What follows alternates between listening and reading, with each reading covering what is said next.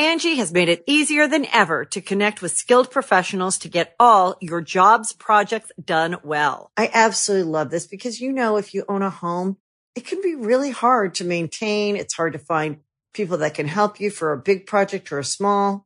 Well, whether it's in everyday maintenance and repairs or making dream projects a reality, it can be hard just to know where to start. But now all you need to do is Angie that and find a skilled local pro who will deliver the quality and expertise you need. Angie has over 20 years of home service experience, and they've combined it with new tools to simplify the whole process. Bring them your project online or with the Angie app, answer a few questions, and Angie can handle the rest from start to finish. Or help you compare quotes from multiple pros and connect instantly, which means you can take care of just about any home project in just a few taps. Because when it comes to getting the most out of your home, you can do this when you Angie that. Download the free Angie mobile app today or visit Angie.com. That's ANGI.com. Hear that? Believe it or not, summer is just around the corner. Luckily, Armor All, America's most trusted auto appearance brand, has what your car needs to get that perfect summer shine. Plus, now through May 31st, we'll give you $5 for every $20 you spend on Armor All products. That means car wash pods, protectant, tire shine, you name it. Find out how to get your $5 rebate at armorall.com. Armor All, less work, more clean. Terms apply. When you need mealtime inspiration, it's worth shopping Kroger, where you'll find over 30,000 mouth-watering choices that excite your inner foodie. And no matter what tasty choice you make, you'll enjoy our everyday low prices, plus extra ways to save, like digital coupons worth over $600 each week. You can also save up to $1 off per gallon at the pump with fuel points. More savings and more inspiring flavors make shopping Kroger worth it every time. Kroger, fresh for everyone. Fuel restrictions apply. On May 5th, 1952, the Mercedes factory racing team arrived at the Mille Miglia. They were there to start in their first international race since the 1939 Swiss Grand Prix. Still recovering from the brutality of World War II, Mercedes had hedged their bets for financial recovery on one man, Rudolf Uhlenhaut. With only a small budget and 20-year-old designs to build on, Uhlenhaut somehow managed to bring the team into the present.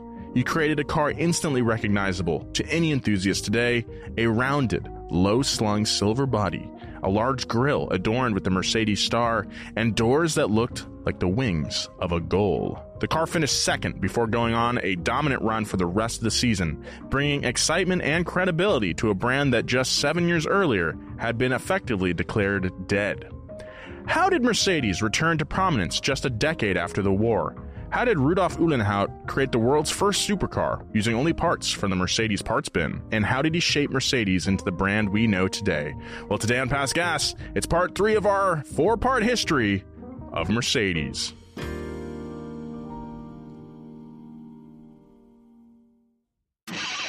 Past Gas Podcast. It's about cars, it's not about parts. Welcome to Past Gas, everybody. My name is Nolan Sykes. I'm joined, as always, still playing with that screwdriver across from me. It's James Pumper. I've been playing with this screwdriver all week. I started last week when we were recording the last episode, and I'm still playing with it.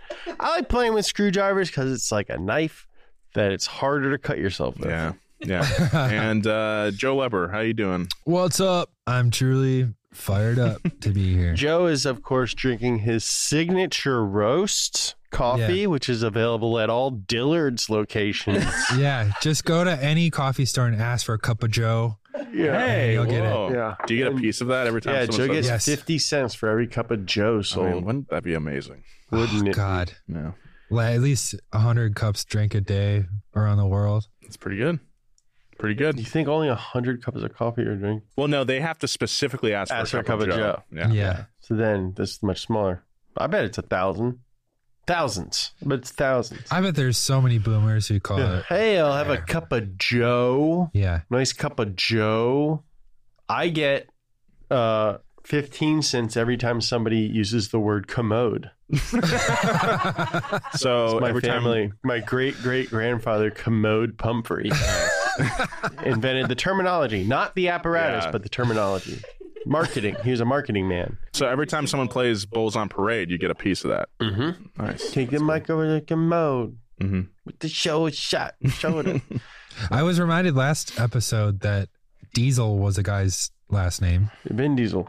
No, but before Vin Diesel, his great-great-grandfather invented Diesel and patented it. Created one of the coolest last names on earth because of it. Diesel. Shaq Diesel. Shaq Diesel. Diesel Jeans. Diesel Jeans. All right. When the war broke out in Europe on September 1st, 1939, Mercedes shifted to wartime production practically overnight. The Nazi purge of much of Mercedes' leadership and subsequent installation of party leaders like Jacob Verlin had been leading to this moment. Managers who resisted the Third Reich were tried, sentenced, and executed, and those with Jewish relatives had been forced out. Arguably, Mercedes' most important contribution to the war effort was a turbocharged, fuel-injected V-12 aircraft engine that was used in most of the Luftwaffe's planes. Mercedes also built a variety of vehicles for the German war machine, including G4 half-tracks, the Wehrmacht Kubelwagen, a sort of German Jeep, and the L-1500 troop transport. Mercedes factories were prime targets for Allied bombing campaigns, and the factories quickly became ensnared in a vicious bomb-rebuild-bomb cycle that didn't stop until the end of the war, when Germany ran out of materials needed to keep them going. Bomb, rebuild, bomb is like Aesop Rock album or something. Bomb, rebuild, bomb. Bomb, rebuild, bomb. None shall pass. By the war's end in May of 1945, most Mercedes factories had been completely leveled, as were most German cities.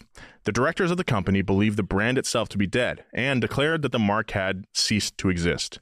Mercedes, like the rest of Germany, was now tasked with reconciling with the past, rebuilding, and finding a new path forward. Mercedes would begin its rebuilding process in 1946 in Stuttgart, when the American occupation forces allowed them to begin rebuilding their assembly lines. Over the next few years, this process would play out across much of Germany as its economy slowly came back to life. Mercedes found most of its early post-war successes building the 1930s era 170DA diesel, which had an efficient engine valued in a society still rationing fuel. But Mercedes wouldn't resign itself to building outdated diesels for long. Leadership had begun to believe recovery was possible and set their sights on returning the brand to prominence. They not only wanted to modernize, but to once again set the benchmark for the entire automotive industry. So, to do so, they would lean on their now 60-plus years of automotive experience, their traditions in luxury and performance, and their success at the racetrack. And perhaps the individual most important to this ambitious project was one Rudolf Uhlenhaut. Can't you run diesel engines off of like kerosene and other fuels? When we did the Mr. Beast video, the jet car ran on, it was like jet fuel, which is like a kerosene kind of, or it ran on kerosene. And we were running super low on gas, towing the car out there from Chicago. Because it was leaking, right? That's another thing. The truck itself, we were running very low on fuel. And we're in the middle of Pennsylvania, in the middle of the night somewhere. We were driving from Chicago to North Carolina. The gas station was closed, so we had to open up the jet car and take the jet fuel out of the car, which had sloshed everywhere, by the way, and put it into our truck, and that's how we got to the next gas station. Wow. So, yeah, they're very resilient engines. They can run on junk. You can run on Chicken mouse fat. piss. Yeah, mouse piss. Mouse piss is hard to get. Yeah. Not if you're me. Not if you're Nolan. King Mouse. Mouse I King. can give you that. I'm a mouse, Greg. Can you piss me? I'm a mouse. Can you piss me, Greg? Rudolf Rudy Uhlenhaut was born in London on July 15th, 1906, to a German father and an English mother. In his mid-20s, Rudolf attended Munich Technical Institute, MTI, where my MTI people at, where he graduated with a degree in mechanical engineering in 1931. Now, that same year, he secured a job at Daimler-Benz as a passenger car test engineer. They're like, You're going to get in here, we're going to run you into a wall. I was about to say.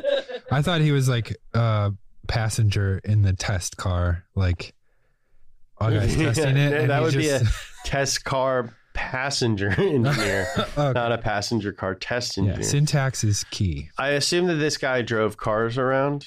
Passenger car test engineer. Yeah, so I yeah, assume yeah. So he's he a probably- test car driver of Yeah, yeah. sorts. Maybe not a driver, but he like talks to the driver, and the driver's like, "It feels kind of squishy around this turn," squishy around this tan. and he's like, "All right, crack, crack, crack, try it now." It didn't take long for Rudolph to make a name for himself. His co-workers and supervisors were continually impressed by his creativity in solving engineering problems, and his easygoing disposition made him nice to be around. He'd also earned a name for himself as a motorcyclist, and was said to have lapped the Nürburgring hundreds of times. By 1936, 30-year-old Rudy was the obvious choice to take over the now struggling factory racing team mentioned in previous Pastcast episodes. A team that received financial incentives from the Nazi regime to promote their ideals of German superiority in motorsport. This guy kind of sounds like Jeremiah. He's an engineer. He rides motorcycles. He works for the Nazis. Easy to be around. Yeah. Rudolph quickly turned the team around. In addition to his engineering skills, he made equally important contributions as a test driver. So, turns out, he was a test driver, driving the cars around. Yeah. During the development of the W125 GP car, he took the prototype onto the Nürburgring to diagnose problems, and often cloaked times as fast as or faster than the team drivers. That's embarrassing for those guys. Yeah. Here's the thing. He knows how to do a bunch of other stuff. Yeah. Those guys, that's all they do. That's all they do. It's like when Jeremiah gets a faster lap than Adam. Mm-hmm. And Adam's like, so I guess I'll just go chill. I guess I'll just go chill. When the Silver Arrow returned to the track for the 1937 season, it was evident that they had the car to beat. And under Rudolph's leadership, the team won back-to-back championships in 1937 and 1938. After the war cut the 1939 season short, Rudolph was reassigned to the factory floor to assemble aircraft engines, and as a dual British-German citizen was put under surveillance by the Gestapo. One of my favorite cold soups. Marjorie Taylor Greene. It's unclear what became of Rudolph in the years immediately following the war, but his already storied career began anew when he was asked to return to Mercedes as head of research and development in the late 1940s. After the board decided to build a new racing program to help return the Marquis to its cutting-edge image. Little could he, his engineering team, or the board have imagined that he would create a car that would come to symbolize the brand well into the 21st century. So basically, we know what he did before World War II. Yeah. And then we don't know what he did. And then right after World War II, we know what he did again. Yeah. Mm-hmm. That happened a lot. Yeah, this didn't take very good records. Yeah. Especially the Nazis, very well known for not keeping good records. Yeah, the Nazis were bad at lists. Yeah. It was probably just like a gap year or something. Yeah, it's not like the Nazis were like obsessed with knowing where people were. No. They're terrible at that. The Gestapo just lost track of him for a couple years. Mm-hmm. You don't know, people were watching him, and then we don't know. Are we supposed to find I know him? he was probably doing good things. Rudolph was the obvious choice for a Mercedes that believed itself to be dead a few years prior, and his out-of-the-box and creative engineering would prove invaluable to a cash-strapped company that needed to make more than a decade's worth of development in just a few years. With a low budget and no recent developments or program to build upon, his team set to work. The decision was made to use the Type 300 luxury sedan parts bin as a base. The team began by extracting an extra 55 horsepower from the 115 horsepower 3-liter inline six. That's huge. I know, it's a huge increase, yeah. Without increasing displacement or using forced induction. But the team needed more than extra power, and certainly more could be gained by modifications to other Type 300 parts. I didn't know that was an inline six. It's weird that I went this long. I thought it was a V8. There's a lot of cars I'm just like, I don't know what's under there. I just like how it looks. Like how it looks. Yeah. Rudolph's solution was to completely redesign the frame and bodywork to make the car lighter, stronger, and more aerodynamic. The end result was nothing short of revolutionary. The multi-tube space frame the team created weighed less than 200 pounds. What? And the body had a drag coefficient of 0.25, a number difficult to achieve even today. Yeah, just for context, the Model S is the most aerodynamic car in production today, and it's 0.22. 0.22, wow. Yeah, so this is just a couple Very hundredths close. off. That's crazy. Wow. The design wasn't without its quirks, though. The frame created a high sill around the passenger compartment and made traditional doors impossible to fit to the car. The solution was to fit hinges to the roof and install a door that lifted up rather than out, allowing the driver and passenger to climb down into the car. Like a bat. Like a bat. Like a bat. The lightweight race car born from the Type 300 parts bin and Rudolph's ingenuity was dubbed the 300 SL. Nice. SL standing for Serlite, which roughly translates to lightweight. When it was unveiled on March 2nd, 1952, the automotive press noted its unique door design, quote, looked like the wings of a gull, and thus the nickname Gullwing was born. A gull, if you don't know, is a bird. It's like a bat. It's like a bat with feathers on it. A bird. Which is why they commonly call gulls bat of the day. Yeah, sea bat. The 300 SL's second place finish during its first outing at the 1952 Mille Miglia was a sign of success to come. The Gullwing often commanded the front of the pack, finishing 1, 2, 3, 4 at the Nürburgring. 1, 2, 3, 4. 1, 2, 3 at the Grand Prix of Bern. 1, 2, 3. And 1, 2. 1, 2. At Le Mans and the Carrera Panamericana in 1952. Just hit the ground running. Hit the ground driving. This is one of my favorite cars, I think. I know. Jay Leno has one in his collection, and it's not perfect. It's like perfectly patinaed. The paint's all kind of cracked. It's my stuff. favorite. Yeah. It's my favorite one. It's my favorite car, I think, in his collection. Yeah. Despite its impressive success in motorsport, Mercedes withdrew the 300 SL from racing after a single year and decided to take the 1953 season off to prepare for a re-entry into Grand Prix racing, a storied series which had recently changed its name to Formula One. Rudolph took the helm once again. With knowledge he acquired from building aircraft engines during the war, he fitted the F1 Regulation 2.5-liter straight 8 with direct fuel injection and developed magnesium alloy bodywork for the chassis. Dang, a straight 8? 2.5 liter straight 8 is insane. That thing sounds sick. Yeah. Now we've gone, in the previous episode, we were big displacement, few cylinders. We're like 5.7 liter 4-cylinders. There's a 10 liter. There's a 10 liter 4-cylinder. And now lots of cylinders, small displacement. So, well, the Beast of Turin was like 25 liter inline 4. God bless it. That's insane. God that is a beast. Bless it. As he had as team boss in the late 1930s, he tested the car himself on the Nürburgring and would later best new team driver and F1 world champion Juan Manuel Fangio's time around Nordschleife. Nice. The result was the W196 Streamliners. This is a speed racer car. Yeah, man, this thing's pretty freaking good looking. And the seat's plaid. The fenders have eyebrows. Yeah, as if to go. Huh? I love the exhaust coming out of the side. Yeah, this is really cool. I like this thing. I think cars are cool. Cars are cool. I love them. When they arrived at the 1954 French GP on July 4th, it was the first time Mercedes had entered a Grand Prix in 15 years. But we don't know what they were doing between 1940 and 1940. Probably just chilling, though. Yeah. When the checkered flag was waved, Mercedes drivers Juan Manuel Fangio and Carl Kling took first and second place. Nice. Between 1954 and 55, Fangio won 11 of 14 races in the W196 and took home 2 world championships. One of those was the Carrera Panamericana, and they were like the car to beat for a number of years.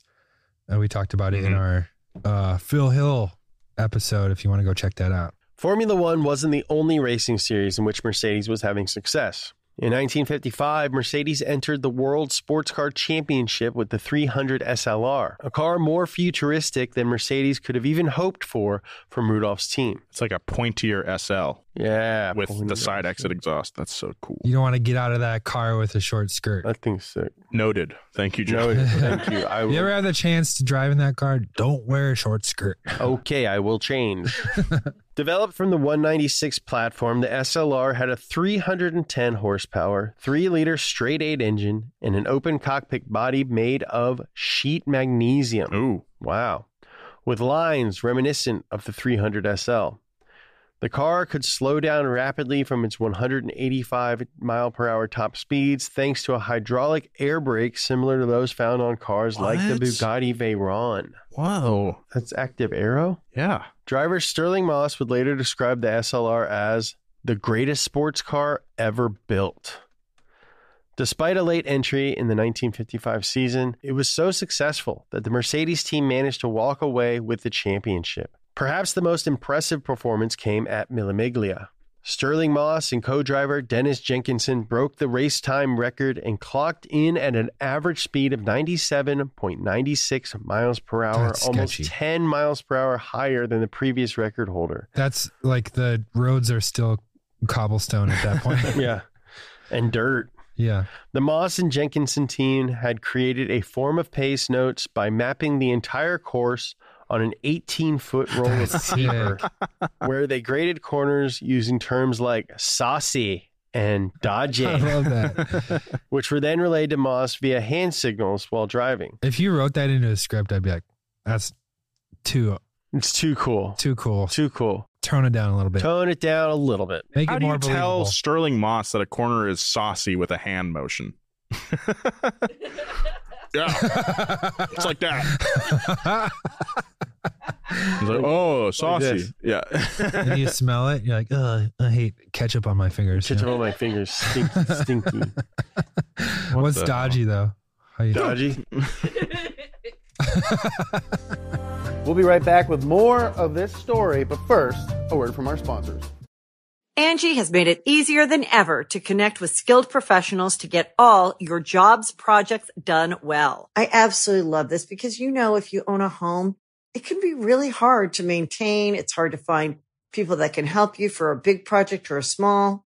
Well, whether it's in everyday maintenance and repairs or making dream projects a reality, it can be hard just to know where to start. But now all you need to do is Angie that and find a skilled local pro who will deliver the quality and expertise you need. Angie has over 20 years of home service experience, and they've combined it with new tools to simplify the whole process. Bring them your project online or with the Angie app, answer a few questions, and Angie can handle the rest from start to finish. Or help you compare quotes from multiple pros and connect instantly, which means you can take care of just about any home project in just a few taps. Because when it comes to getting the most out of your home, you can do this when you Angie that. Download the free Angie mobile app today or visit Angie.com. That's ANGI.com. But Mercedes' dominant run was about to come to an abrupt and tragic end. On June 11, 1955, at the 24 Hours of Le Mans, Mercedes driver Pierre Levay crashed into the back of another car that had accidentally cut him off near the pit lane. Levay's SLR careened off the track over a berm and began to disintegrate as it tumbled across the spectator area. The magnesium alloy body caught fire almost immediately, and flaming debris was scattered in nearly every direction. In the end, Levay and 82 spectators died, and fire crews struggled for hours to extinguish the blaze. The remaining races of the championship calendar were canceled, and Mercedes later announced that it was withdrawing from racing. To this day, it remains the worst accident in motor racing history. This was a big moment for motorsports. A lot of manufacturers pull out of professional racing altogether. A lot of the American manufacturers banned They didn't want professional racing. they didn't want the Corvette to go into production because because promoted motorsport. Yeah, I mean, But this was a like huge the deal. culmination of a lot of years of a lot of death Yes. leading up to it. And like every time a Ferrari driver would die, the Pope and like the Italian government and the European governments would come out and say like, racing, you got to stop doing this. Like it's too much. Yeah, what's different about this is that 82 spectators just chilling. Yeah. Oh, that footage is just terrible. Yeah. It's real bad.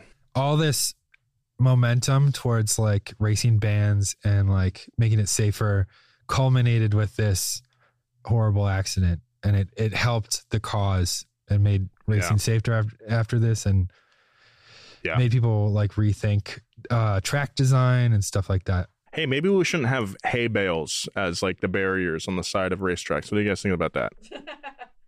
Should we put the grandstands right next to the track, or maybe put them back a little bit? We should get rid of those the spinning saw blades that go across the road intermittently. I think that they shouldn't be able to throw turtle shells at each other. Maybe we don't let a giant gorilla drive. After the cancellation of the racing program, Rudolph, now 49 years old, became chief engineer of passenger car development, and Mercedes became singularly focused on finding the right kind of success in sales that Rudolph and his team had brought them at the track. He had started down this path a few years prior by convincing the Mercedes board to allocate funds to produce a road-going version of the 300 SL race car that had become known for its racing success. The car that was launched to the public in 1954 bore the same name as its race car predecessor and managed to live up to its namesake. Like the race car, it retained its fuel injection system, a first for a production car. Whoa. Yeah. And its iconic Gullwing doors. To offset a weight gain from its new steel body and interior trim, the engine was tuned to make 40 horsepower more than the racing version. So this makes like 340 horsepower? That's nuts for Sick, 1954. That's nutty, dude. Dude, Corvette who? Corvette. Yeah. Sorry, new phone. More Who like dis? Corvette. Nice, dude. More like get the hell out of my face, you slow. The end product was so faithful to the racing design that the FIA considered it to be suitable for competition in the Gran Turismo class. The production cars were successful in a number of races and rallies, including the Mille Miglia and the Tour de France Automobile, and it is often recognized Automobile, and is often recognized today as the first supercar. You know, I heard Sterling Moss called it the best sports car of all time. That was the SLR. The price is wrong. Since the early 1950s, other departments at Mercedes had been taking the technological advancements from Rudolph's development team and marrying them with what the brand knew best: luxury. Dude, at Bruce Meyer. At Bruce Meyer's lair. His lair? I was going to call it a lair. I would call it a lair. He's like a, a very wealthy man. He's got a car elevator. That's a lair. Yeah. Yeah. He has like a beautiful silver SL with like red leather interior and the matching luggage that goes in the back window. It's like, you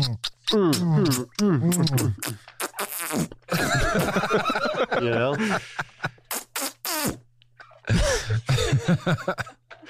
In 1952, Mercedes launched a new Type 300, which was lauded as the pinnacle of automotive design, outclassing even Rolls-Royce and custom coach builders. This guy. Guys, this is 7 years after the end of World War II. Yeah. It looks like if Winston Churchill was a car. This is 5 years after the end of World War II. In 1955, the Type 300S received fuel injection thanks to Rudy's development team. It was as fast as it was luxurious and could reach speeds up to 109 miles per hour, making it one of the fastest cars of the era. The 300 was a resounding success in the upper echelons of society and was not only popular in Hollywood, but with diplomats and royalty as well. Oh, that is a nice looking little car there. All right, keep it in your pants. No. Oh, no. That is Winston Churchill as a car. No, Winston Churchill would hate this car. He hated the Nazis. In addition to the Type 300, Mercedes Churchill's launched a Rolls-Royce. A Rolls-Royce and Bulldogs. I'm talking about like if you were to put in AI, I want a car that looks like Winston Churchill's head and face. That would come up. In addition to the Type 300, Mercedes launched the Type 180, the predecessor to today's S-Class, in 1953. In 1955, the 190 SL followed, establishing a lineup of vehicles similar to any modern Mercedes. It's got SL. eyebrows too, dude. If your fenders don't have eyebrows, what are you even doing? Probably eating at freaking Country Town Buffet. Country Town. Town. Yeah. I'm a little country, but I'm a little town. Country town. Yeah, we might be country, but we got a mayor and a post office. Country Town Buffet. Country town. Just shoveling slop in your mouth at Country Town Buffet. With no eyebrows on your car. Country Town Buffet. Welcome. Much of Mercedes' design philosophy of the late 50s, as well as its financial recovery, can be attributed to the export market, especially in the U.S. Because the U.S. escaped World War II with its home front pretty much unscathed, Americans had tons of money to spend. So, and also now we owned the world. Yeah, we had more than 50% of the world's wealth at this point. We're just like, pretty hey, sorry, we bombed everything, fellas. Pretty sweet circumstances. I don't know. They had tons of money. Mercedes established Daimler-Benz of North America in 1955. Good move, honestly. Good move. Great move. Good move. In retrospect, at the time, I was like, good move. I don't know about Respect. this, but now, Respect. pretty cool. Real recognize real. Yeah. Good job. Stuff. When it came time to replace the Gullwing, Rudy's design team had the American market in mind. The resulting 300 SL Roadster had more luggage space, was more comfortable, it was better ventilated, and easier to enter. Suspension revisions made the handling better and more predictable. The car gained 200 pounds in the process. Sounds like me on quarantine. But it was even faster than before thanks to its more powerful engine. A mere 14 years after the brand was essentially declared dead, Mercedes was once again setting the industry standards. Sales flourished, its cars had captivated the global elite, and its brief return to racing showed that the company who did it first could still do it best. 300 SL, that's a good-looking car, too. Yeah. Do you think that Mercedes was like allowed to? Because it's 7 years after we were at war, the biggest war in the world, twice. Yeah. With this like national German car company.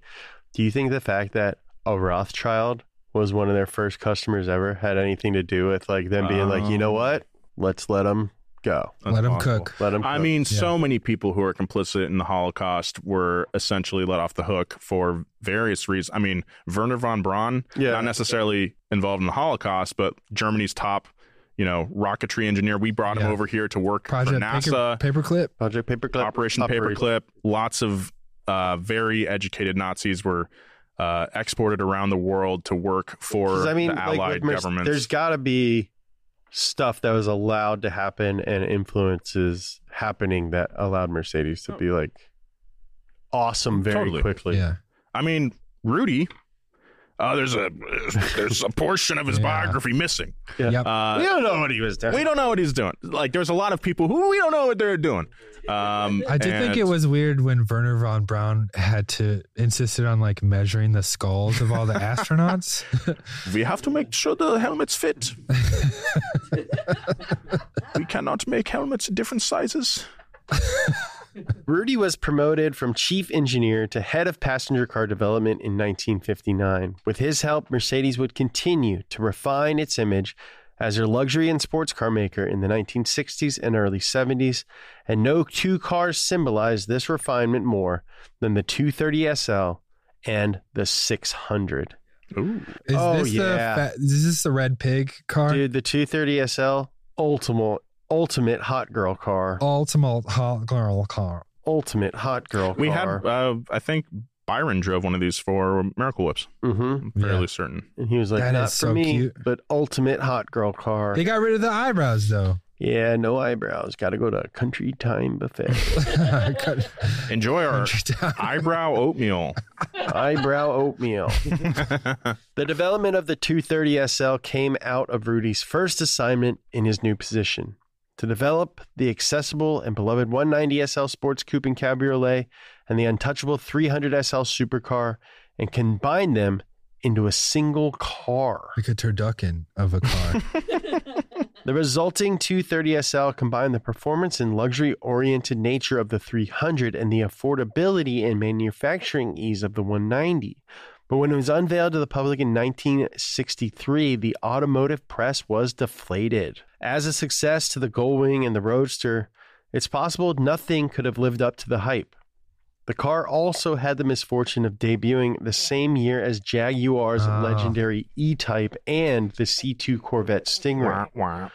Critics derided the 230 SL squared-off body, a stark departure from the once curvy design, and its 2.3-liter inline-six, which made a meager 150 horsepower. But when the press were able to get behind the wheel, opinions changed. Oh, whoops. I take that fart back. Testers noted that not only had the transmission and brakes improved over its predecessor, but its handling and comfort had too, and even eclipsed its rivals at Jaguar and Chevrolet. Oh. God damn it. To further prove the car's My mettle, bad. if I'm told to pick a car for like lots of miles, Yeah. and it's going to stay relevant and cool looking for a long time, I'm given the choice of a Jaguar, Chevrolet, or Mercedes.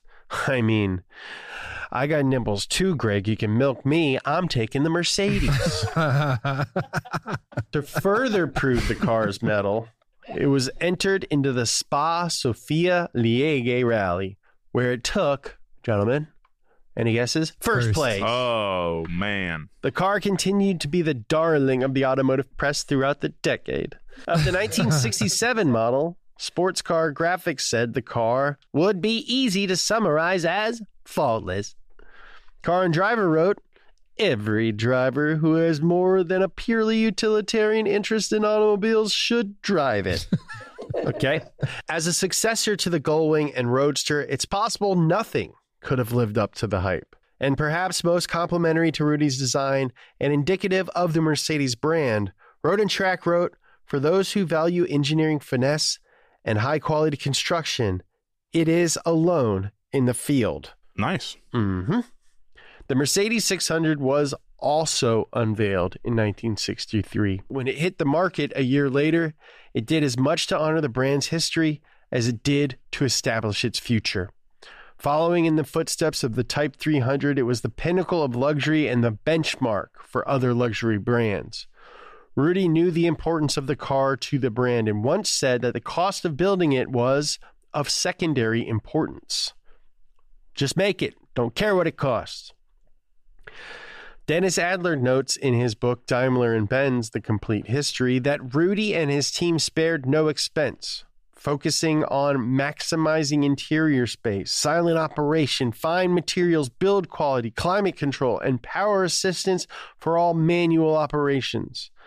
The 600 also could be custom ordered, and nearly every customization request was approved for its elite clientele. That's pretty early. Yeah, you want an alligator in the back, we'll get you one. We will find a way. The car was so advanced for its time that new owners were recommended to take a training course that covered all the operations of the vehicle. Dude, I tried to rent like a classic car on Haggerty a while ago for one of our shoots, and the owner was like, all right, I'll rent this to you, but I'm going to have to drive around with you for 30 minutes too. And it was just like a 90s car. It's not like you have to like pull levers. What was it? I want to say like an old Camaro or something like that. But I was like, did he keep putting his hand on your leg? It's like, oops, I thought that was a shifter. Yeah, maybe he just wanted to hang out. Yeah. You know? 25 minutes left. Seriously though, like the car rental, like the private car rental stuff is so extra now. It's so extra. It's like an Airbnb kind of mentality to some of these owners. Yeah. It's like, listen, pal, if you weren't broke, I wouldn't be able to rent your car. Oh, you know what it was? It was a Pontiac G8 from 2006. Come on. Oh, well, he probably want to make sure that you wouldn't go take it to a takeover or something. But it's not like I'm not going to let him know in 30 minutes that I'm going to take it to a takeover. I'm going to wait until I drop him off. So how good do you think this thing would spin? The 600 also set Mercedes on a path that it would be known for today, fast luxury sedans. In 1968, the 600 SEL gave customers the option to fit their 600 with a 6.3-liter V8 that could propel the car to 138 miles per hour. Wow. Yeah. Wow. Making it the world's fastest four-door and the world's first sports sedan. I can't wait to talk about. Big fan of these. Don't they have like a 6.3-liter V8? Isn't that what they put in like the 63s? They used to. Now it's like the top luxury sedan has like a turbocharged 4-liter hybrid system. Oh, Still wow. makes like 600 horsepower or whatever. Jeez. But yeah, it's not a V8 anymore. By the time Rudy retired in 1972 at age 66, he had undeniably helped establish the Mercedes we know today. His contributions can't be understated. He revived the racing development team on a shoestring budget and created a masterpiece, the 300 SL Gullwing, and went on to develop two of the most important cars for establishing the modern Mercedes brand. He was equally known for his abilities as an engineer and a test driver. The Washington Post wrote in his 1989 obituary that, quote, a friend once described him as being able to stare the laws of physics straight in the eye and force them to back down. Wow, I love that. Yeah. And that he was the sort of genius who could go from arguing the theory of a camshaft design 1 minute, grabbing a wrench and adjusting the valves the next, then putting the engine through its paces on the racetrack the next. Even Sterling Moss said Rudy was, quote, among the greatest drivers in the history of sport. That's all that Sterling Moss says is this is the greatest. This is so in the good. history. That's the best. He's pretty hyperbolic. It's the best. But he's earned it. It's okay. Yeah. Has he? Sterling Moss? Yeah. Is he good? Yeah. A few years before Rudy's retirement, a new generation was stepping forward. Two Mercedes engineers were hard at work on a racing engine for the 300 SE sedan. When Mercedes scuttled the racing program once again, the two decided to go it alone and left to form their own company. Oh, yeah. They would stick with Mercedes cars and help pioneer the concept of a tuning house, bringing racing and high-performance prestige to the brand from the outside. Mercedes would take notice, and its forward-thinking trajectory would put it on a collision course with the successful duo. Together, they would go racing once again, develop a number of supercars, and the Mercedes brand would boldly charge into the 21st century. We're talking AMG. Nice. That's where we'll pick up next week. Hell yeah. With the fourth and final episode in our 4-part series about the history of Mercedes. I tell you what, guys, I'm having a blast going through this. It's one of the coolest car companies ever. It's rare that a company has like multiple visionary executives that help propel it forward. This is like, you could tell this is like what Henry Ford wanted with Ford. With his son, and then it just didn't pan out. Yeah, because he was too busy eating weeds outside of his mansion. Oh, the milkweed's coming in nice this August. But yeah, make sure you tune in next week. We got the final edition of our 4-part series on Mercedes. I can't wait to see how it wraps up. We'll see how we get to the Metallica black version. Finally. This is all leading up to the Metallica black version. We're going to end the episode with our Doug Demon might make an appearance at the end of the fingers episode. Crossed. Yeah, hopefully. All right, listener mail. That's a message. We got some mail from our listeners. Today it's from Juan. Hey guys, my name is Juan Serrano, a student from Central Washington University in Washington State. I wanted to start this email by saying thank you. The pandemic was one of the most stressful times of likely all of our lives, definitely for me, but then I discovered Donut Media. You all reignited a passion for cars that I haven't felt since I was a kid. Your podcast has helped me throughout my daily 2-hour commutes to and from school, and unbeknownst to you all, you've all been my favorite passengers from undergrad up to my final year of graduate school. Wow, nice. Congrats, Juan. Thank you for your amazing content, being amazing people, and being a light through the dark. I probably wouldn't have gotten as far as I did without your support. Wow. That's very Now, nice. my question for you all is this. What is a semi-affordable, fun but practical car that you would consider buying if you could? Once I graduate, I'll finally be making grown-up money, and I'm kind of in a pickle. The two choices I have right now are a Genesis G70 because of its peppy 3.3-liter V6 twin-turbo engine, drift mode capabilities, beautiful design, and comfortable interior driving dynamics.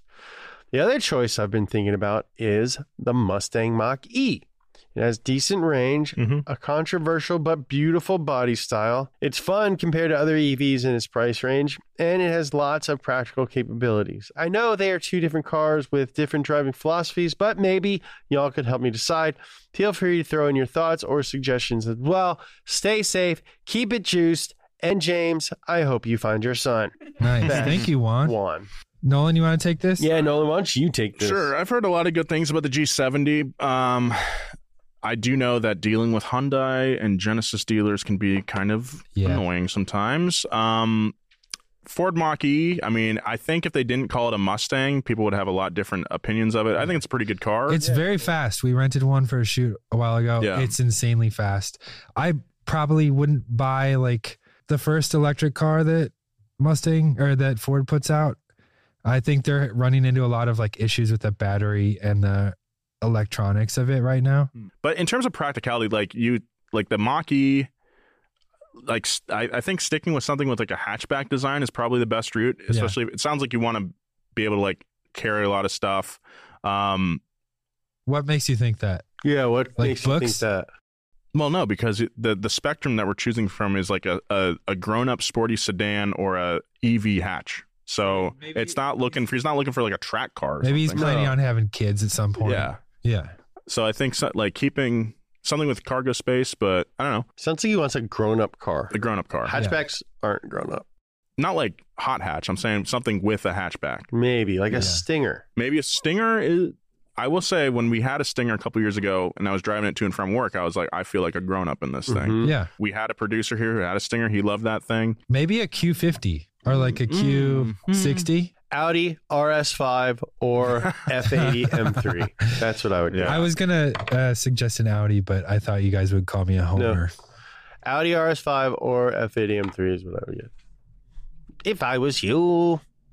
If I were you. Who can relate? What are you thinking so hard about? I'm trying to give it honest... well, we're almost done with this Okay, take a look at Volvo wagons. Ugh, God. Sophisticated, Wow. grown up, way to fun to drive. Drop the ball and pressure was on. Thank you guys so much for listening to this.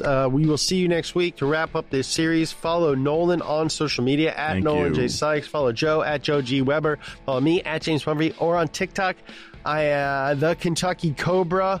If you want some donut merch, including the Wink Wink Nation shirt, go to donutmedia.com or check out your local Zoomies anywhere in North America or Blue Tomato in Europe. We say our social handles every week, and I don't think anyone listens. Yeah. You know what's got me the biggest bump is being on that broadcast channel. Yeah, check out You can join our broadcast channel on Instagram. You won't be able to comment, but you can get a little backdoor. Yeah, view lots of backdoor dump- action with all the guys from Donut. We post our dump trucks pretty often. Yep. Bye.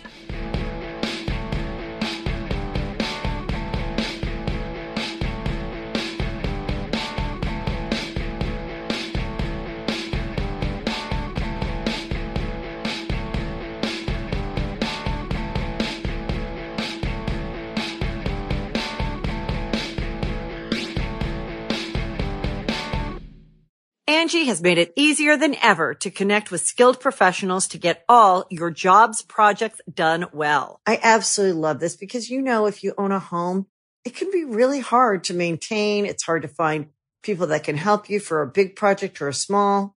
Well, whether it's in everyday maintenance and repairs or making dream projects a reality, it can be hard just to know where to start. But now all you need to do is Angie that and find a skilled local pro who will deliver the quality and expertise you need. Angie has over 20 years of home service experience, and they've combined it with new tools to simplify the whole process. Bring them your project online or with the Angie app, answer a few questions, and Angie can handle the rest from start to finish. Or help you compare quotes from multiple pros and connect instantly, which means you can take care of just about any home project in just a few taps. Because when it comes to getting the most out of your home, you can do this when you Angie that. Download the free Angie mobile app today or visit Angie.com. That's ANGI.com.